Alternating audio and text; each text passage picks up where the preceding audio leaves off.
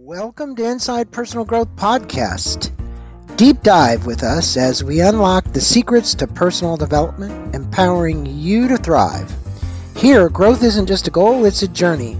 Tune in, transform, and take your life to the next level by listening to just one of our podcasts. Let's do it.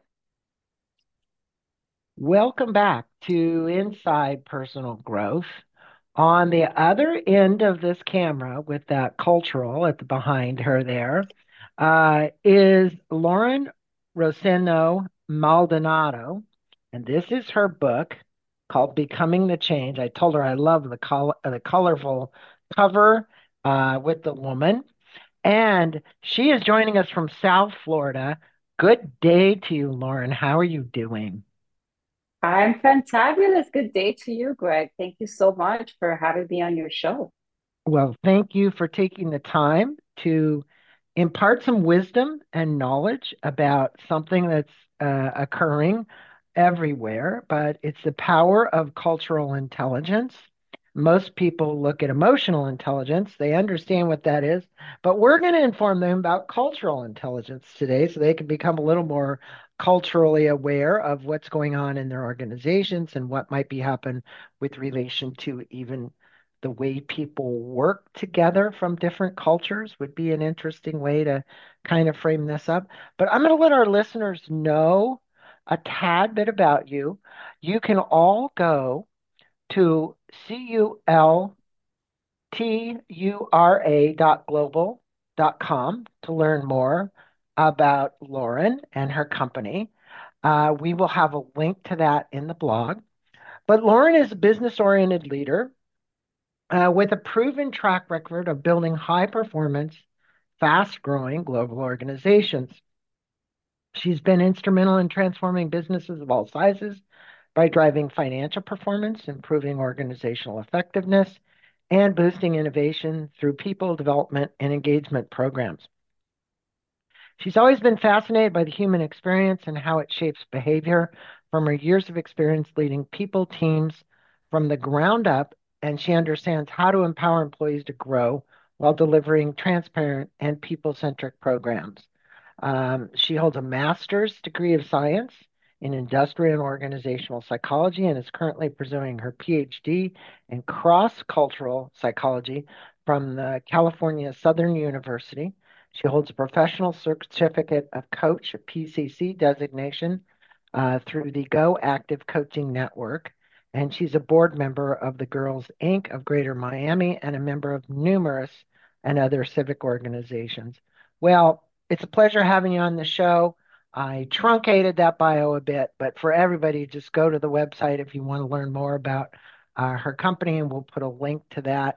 Let's start this out. We were talking about David Livermore before we actually started the show, and he wrote in the foreword to your book that he spent 25 years researching, writing, and teaching cultural intelligence. Many of my listeners out there maybe have never heard of this term, cultural intelligence. And he said that he needed someone like you and your book to help him see what cultural intelligence looks like in the real world from your lived experience and the academically rigorous research you've done. Talk to our listeners about what cultural intelligence is and why David Livermore was such an influence on you. Sure. Cultural intelligence is really, the academic definition is a framework that helps you relate, understand, and adapt to diverse situations in diverse contexts. For me, cultural intelligence is about learning how to relate and work effectively with people who are different from you. Culture has somewhat of a misguided identification or perception, which is that it's about ethnicity and national origin, but it's more than that. It's basically referring to a group who does things in a certain way, and that could mean a difference in functional area as much as it can mean being an Android lover or an Apple, an iPhone, an iOS lover, right? So culture comes in so many different ways and forms. And David Livermore's work made such a profound impact on me because at the time when I came across his work, I was head of HR for this global organization. And so these were nuances that, like your listeners, to your point, were foreign to me, yet played a major role in how I was leading individuals from all over the world. And the more I looked into David Livermore's work, the more I could relate and the more it resonated with me. Um, Mm.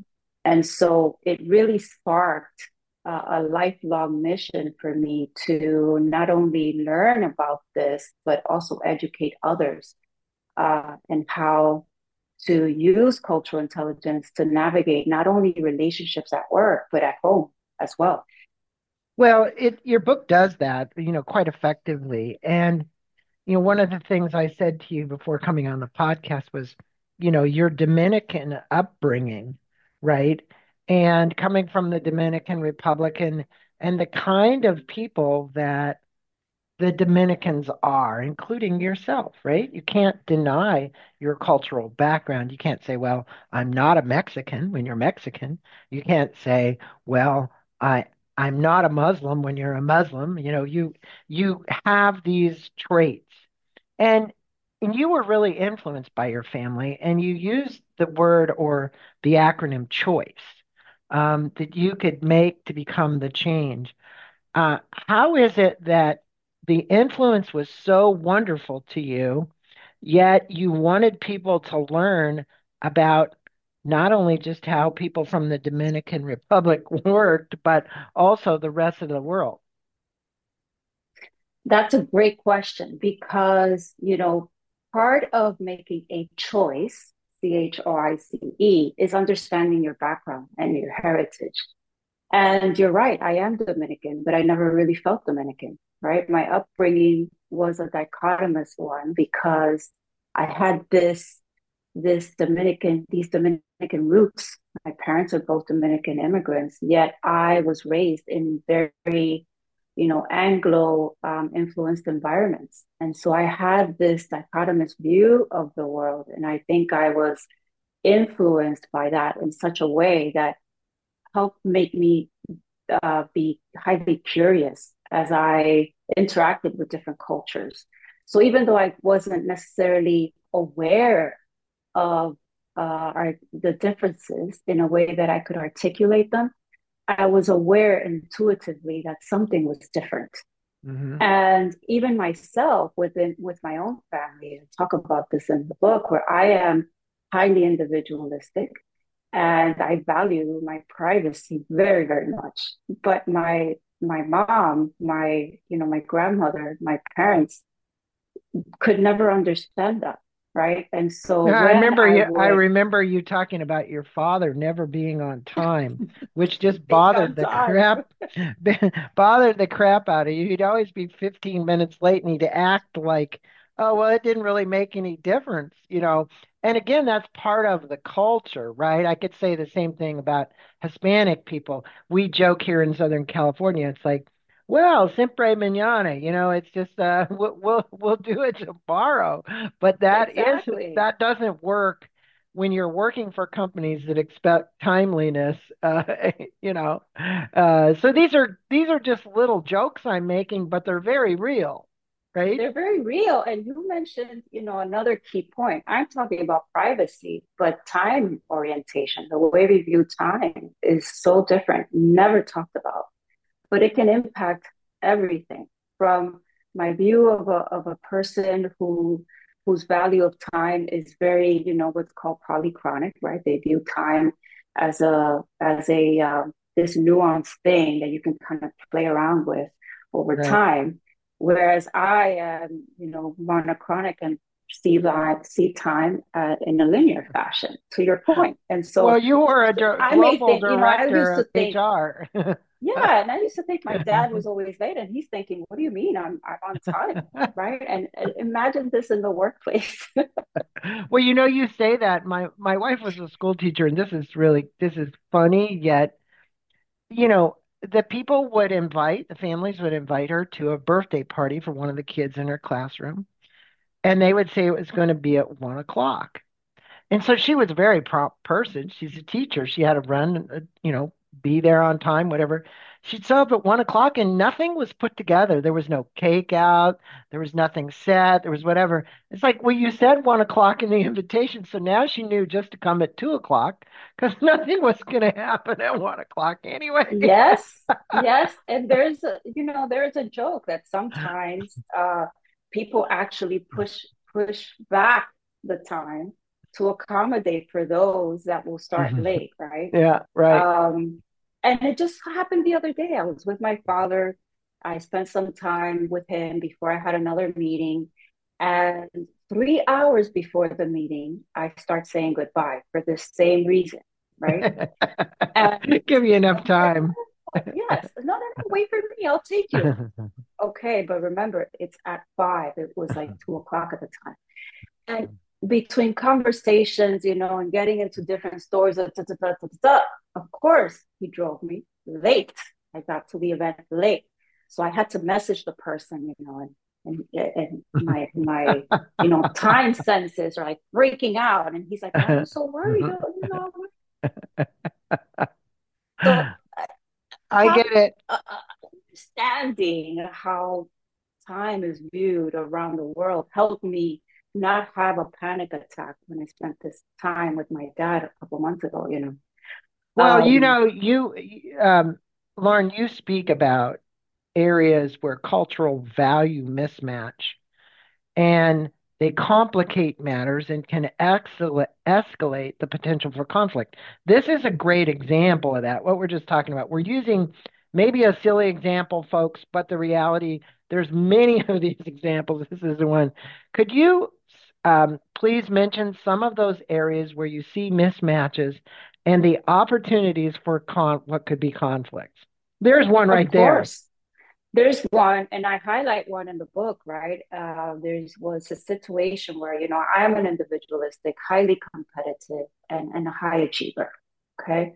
I didn't understand how that is, that cultural preference is tied to individualistic societies like the US. Well, I'm always pushing for growth and helping others develop and grow and achieve and achieve and achieve and achieve. And there was this one employee that I, was working with that I would push and push for all these accolades and all these things, not understanding that her preference for achievement was viewed in a more collaborative and cooperative way, right? And so that cultural um, value mismatch caused me to view her as someone who did not necessarily want to achieve. Whereas she viewed achievement, as a way through the lens of cooperation and working with the rest of the team and making sure that the team achieved our goals, not necessarily her own personal goals. And so that's an example of many, many different situations that can be exacerbated if you don't understand these cultural value differences and how they influence the way that you prefer to work and approach your goals. Well, I think one of the things you did really quite well is you just said you have stories in there of several people, and they show the difference in the cultural values. If you Mm-hmm. would, pick one of those stories and why the exercise of reflections on various facets of our to identify can influence how we relate to one another, right? So, Sure. you had a lot of stories in there, no doubt. And I think those stories help to exemplify the differences. And I think the listeners would probably get a kick out of one of those stories that you could tell that would exemplify the differences. Yeah, I would say my favorite story of the entire set would be Sam, because here is Sam. who is neurodivergent and has his own set of, cultural values. He values time in a certain way. He needs to be structured in order to perform at his best. But his manager, did not necessarily understand his his way of viewing time because he's not neurotypical, for lack of a better word. And so Sam really gained the courage to articulate that with his boss in a way that is not customary of someone who shares his level of diversity. Hmm. And what I loved about Sam is that here is society saying that Sam is not supposed to or typically demonstrate this level of courage. But he himself knew that he needed to have a certain structure in order to perform. And so he summoned the courage to talk about that. That for me is the embodiment of not just cultural intelligence, but making a choice, right? And in turn, it prompted his manager to understand a different perspective from Sam's lens and from his lived experience. And isn't that what we want to see more of in the workplace? That independent of what exists around us, we can summon the courage to voice what it is that we need and help others understand what we require in order to be and perform at our best. I think transparency, no matter what, is an important element. Um, and it's very important to let people know how you work, how you identify with work. And you spoke in the book about Daniel Goleman, and everybody here knows Daniel Goleman's work around emotional intelligence, EQ, social intelligence. Um, and there's actually one that I've just recently came across in another book I did an interview, spiritual intelligence. So they've used spiritual intelligence, emotional intelligence, social intelligence, and now you've got CQ, cultural intelligence. Why, in your estimation, obviously you've written this book because you want to see change. That's the main reason is knowing what the culture is so that we can change that workplace environment. Why is it so important? It's important because, we talk a lot about how we spend the majority of our time at work.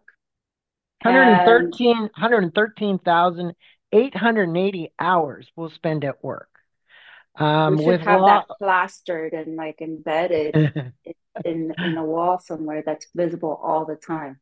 13 years is what it is. And I was doing an interview earlier this morning, which is why the guy used it in his book. We're seeing about now it's about $8.4 trillion in lost engagement.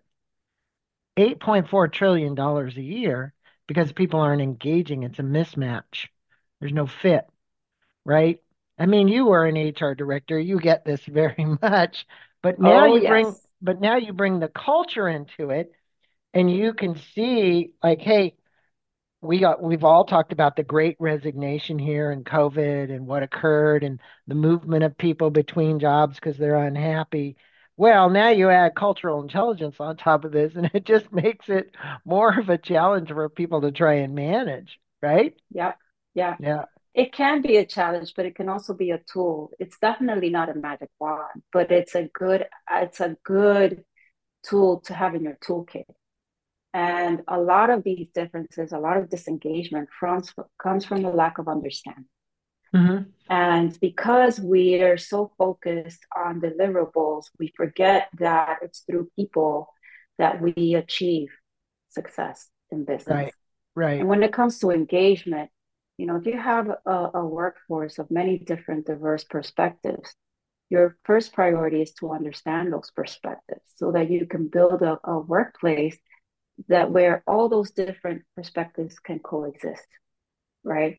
One of the biggest things I harp on is that we are all multidimensional. And a lot of the people I interviewed reflect that, like Sam, right? We are, there's more to than what you see. There's way more than what you see. And working effectively in diverse cultures is about that, is about understanding all these differences and how they play out in the workplace so that we can create an environment where everyone can contribute effectively while still navigating it and having the resources to navigate those differences. Well, speak to the listeners about how they form their cultural preferences and prompts you used to help a reader in this book better understand our cultural preference. In other words, I think people say, okay, there's a cultural difference, but there's a cultural preference. I might rather work with X culture than I would Y culture because I know I can get more done, Mm-hmm. right? So we're actually being biased because we've actually put a label on a culture. How do Mm-hmm. we get rid of those labels and how do we better understand how we're doing that? Because, we maybe subconsciously don't know we're doing it, Right. but we are doing it. Right. No, great point. And one thing to understand about bias is that it's not something you get rid of. It is there because it was built time over time, right? Our biases are there to, in essence, as human beings and biologically to protect us from harm. Where they can become harmful is what we do with those biases. And if Right. we use them for, with bad intentions. Well, I And so think when it comes to, we use them, Lauren, and we don't really realize it, but I'm going to use the word alienation. In mhm, one sense, we alienate others from us as a result of our preferences. right. And because we have these cultural preferences, to answer your question, they are shaped based on our lived experiences. You don't necessarily have to be born in a foreign country or in a different region to necessarily inherit these preferences, right? Because they're influenced by our generational um, influences. They're passed on generation to generation, even if you never left a particular country. And so these preferences are shaped through those social interactions. And so they are a part of us. And understanding those preferences helps us then gain perspective into understanding others. And once you understand them and how they impact the way that you relate, the way you work, the way you interact with others, then helps you navigate those nuances and why cultural intelligence complements emotional intelligence.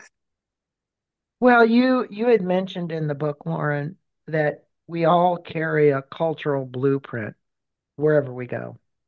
I Mm-hmm. like the term blueprint because it's like, look, it's who we are. That's kind of it. That's it. Um, and there are particular influences, or their influence, y'all. They influence um, the workplaces. How do the cultural differences play out in the workplace? And I was reading in the book mainly like communications, decision making, these kind of areas, because now we're talking about the big thing, cultural intelligence, and we're saying we have a blueprint of it. And then now we're getting down to how this plays out. How does it actually play out? Mm-hmm. Let's say communication, for example, it's something we do all day, every day, right? We know when you're looking at the cultural values that influence communication, let's take high and low context. High context involves people or cultures that prefer to leave the meaning behind the communication to the interpreter's perception, right? So they'll use less words and leave more that's open to interpretation. Those who value low context will be very explicit in their communication and more direct. right, in their communication. Well, does this mean that we view someone who speaks indirectly and implicitly as someone who's less effective in communicating?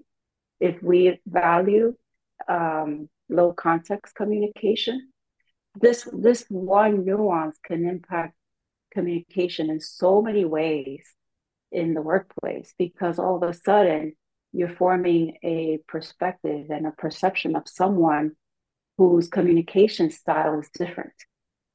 And because it's misunderstood or because it's not well established or well known, then you can take away a different meaning behind that exchange.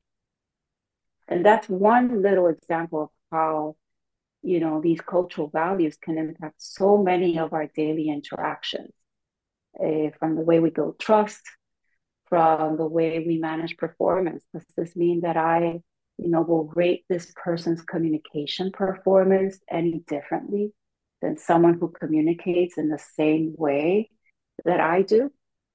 Well, Um, considering you were an HR director for a global company, I have a question for you because I've had this happen now twice in 2 days. We don't think about cultural intelligence, but when we get on the phone for customer service and we can't understand the person on the other end, and we own a global company, and they're basically just speaking over you, right? They're mm, just like it's a script.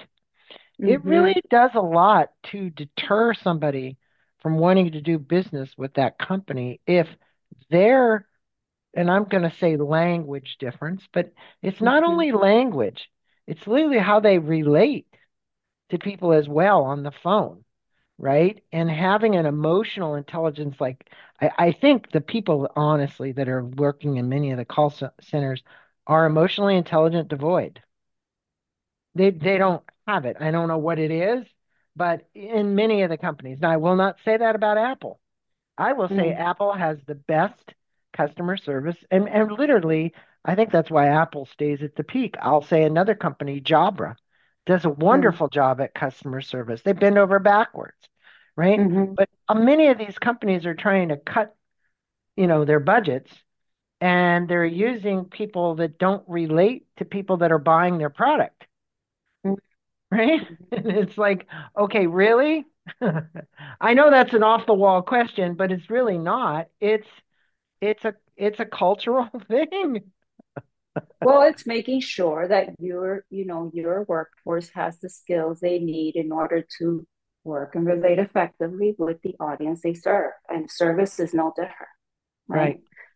Right. To your point, that's a perfect example of not only emotional intelligence, but understanding the cultural nuances behind the audience that you're serving. And so when you are developing those skills in your employees, helping them become attuned to that, right? That when if you are, let's say, that polychronic, high context communicator, a very indirect communicator, that you have the preference to speak over others when you are speaking, understand that these are skills that you can adjust when you're speaking to a culture or an audience that does not have that cultural preference as their dominant preference. And so it's a skill that they may not bring with them, but they can certainly learn with development over time. It is a skill that can be developed. It can be learned. People say that people aren't natural born salesmen, but they can learn to be salespeople, right? And you stated in the book that the world is more connected than ever, making cultural intelligence and cultural humility essential. I like that term, cultural humility. Can you speak with us about the choice playbook, which we had a few questions back, and how this can help us solve our differences? Because your So the acronym choice stands for CHOICE, it's an acronym. So, Yes, it's an acronym. And so it's courage, it's humility for cultural humility, it's openness to new experiences, but integrating. the knowledge into your taking action, right? Taking action. The curiosity behind all these differences. And last but certainly not least is empathy. It's that big E word that everyone, particularly when it comes to engagement, loves to pitch, but not necessarily understands how to cultivate that. And so the choice play work came about after, long and extensive research on how we can create situations, what I call moments that matter, whether at home or at work, that help us, connect better. And what I like about humility, for example, is that it calls for that critical self-evaluation, that ability to stop and take perspective on how we do this. To your point, that customer service person that's on the phone doesn't necessarily have to wait for the organization to help them develop these skills, or the client on the opposite end. They don't have to wait for someone to help them understand why this person speaks over them. That there is a cultural definition behind this, and how we can all learn to build that bridge through understanding. So the choice was a playwork that was developed to help people understand how. We understand what. We understand that we need to connect better. We understand that we, need to collaborate better. We understand that we all want to be engaged. But how do we do that? And so that's what the choice playbook helps people do. Yeah, and I just want to tell my listeners this book has the choice playbook in it. Um, and I love the acronym, and I'd like for you to repeat for the listeners the main for each one of the letters again, because sometimes in sets of three, that's what you remember. So let's do for number two here. So just go through them one more time. Of course, it's the first C for courage, Okay. H for humility, cultural humility, Hmm. I for integration. What about O? I'm sorry, O for openness, open to new experiences, right? I stopped at Mhm. three. I for integrating what you learn through those experiences. The second C for curiosity, remaining curious at all times. And And empathy. last but and empathy. Yeah. If we just took those words and strung them together and we attempted to build all of our relations around those, Lauren, the world would be a better place. Mm, And especially the last one with empathy. And it's so challenging sometimes to reach the empathy when there's such a big gap in mm, understanding, right? And I think to bring that understanding, one of the things that you have to do, and there wasn't an L in there, is we've got to listen. mm. Um, and that's a big one. So, with that, in kind of wrapping this up, what I'd like to ask you is to leave our listeners with three actionable bits of advice that they could use both personally and professionally within their organization to help them better understand the differences amongst between themselves and others, and how to better understand the CQ or cultural intelligence, and what would your advice be to them to enact? In other words, an action kind of situation here. What can I do to be the change? You said, let's be the change. Well, if we're going to be the change, I think Magandhi, it was like, if I be the change that I want to be, I actually have to act it. 100,000%. And I would leave you with this. First, understand that our cultural values impact everything, every area of our lives. Two, understand that we are all, no matter where we're from, multidimensional. And what does that mean? We have many different dimensions behind our identity. And third, nothing happens if you don't take action. Understand your cultural value preferences and how they impact you, not only as a leader, but as a person navigating the world. Great bits of advice. One last quick question for you. You know, years ago, I used to go to conferences in San Francisco, spirituality in the workplace. And you would always find companies like Patagonia there, Cliff Bars, people like that who literally, okay, call us here in California a little freaky. Sometimes we are. But the reality is, I wouldn't say that all HR directors were like, hey, let's beat a drum and kumbaya. But they did understand that spirituality in the workplace was a huge factor. If I couldn't bring my spirit to work, Mm. I mean, I can't bring myself, right? What would Hmm. be your position around? I'm just going to be this the final question because I kind of threw this one at you, which the cultural intelligence and the spiritual intelligence that need to blend together to make the workplace a better place for us to work and be. Right. No, that's a great question. Anything that helps enhance the employee experience is something to be mindful of and certainly learn more from. And honestly, this is the first time I hear of spiritual intelligence, so I'm very keen on learning more. I would say, spirituality oftentimes is misconstrued with religion, which is Right. why it's something that employers may want to kind of steer away from. But I would say that anything that enhances a person's lived experience, whether at home or at work, is certainly a great tool to have in your inbox. And I would concur with you on that. And I would say when you're done, look up the word spiritual intelligence. You find I that will. there's been a lot written about it.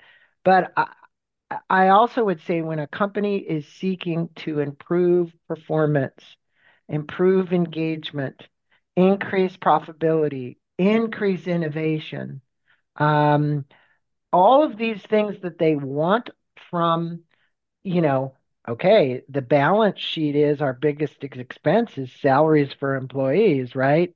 Why wouldn't we invest? And I'm going to say to my listeners in the end, go to her website, which we're going to give up, and we'll have a link to it. But it is, I have to bring it up, is cultural, CULTURA dot global.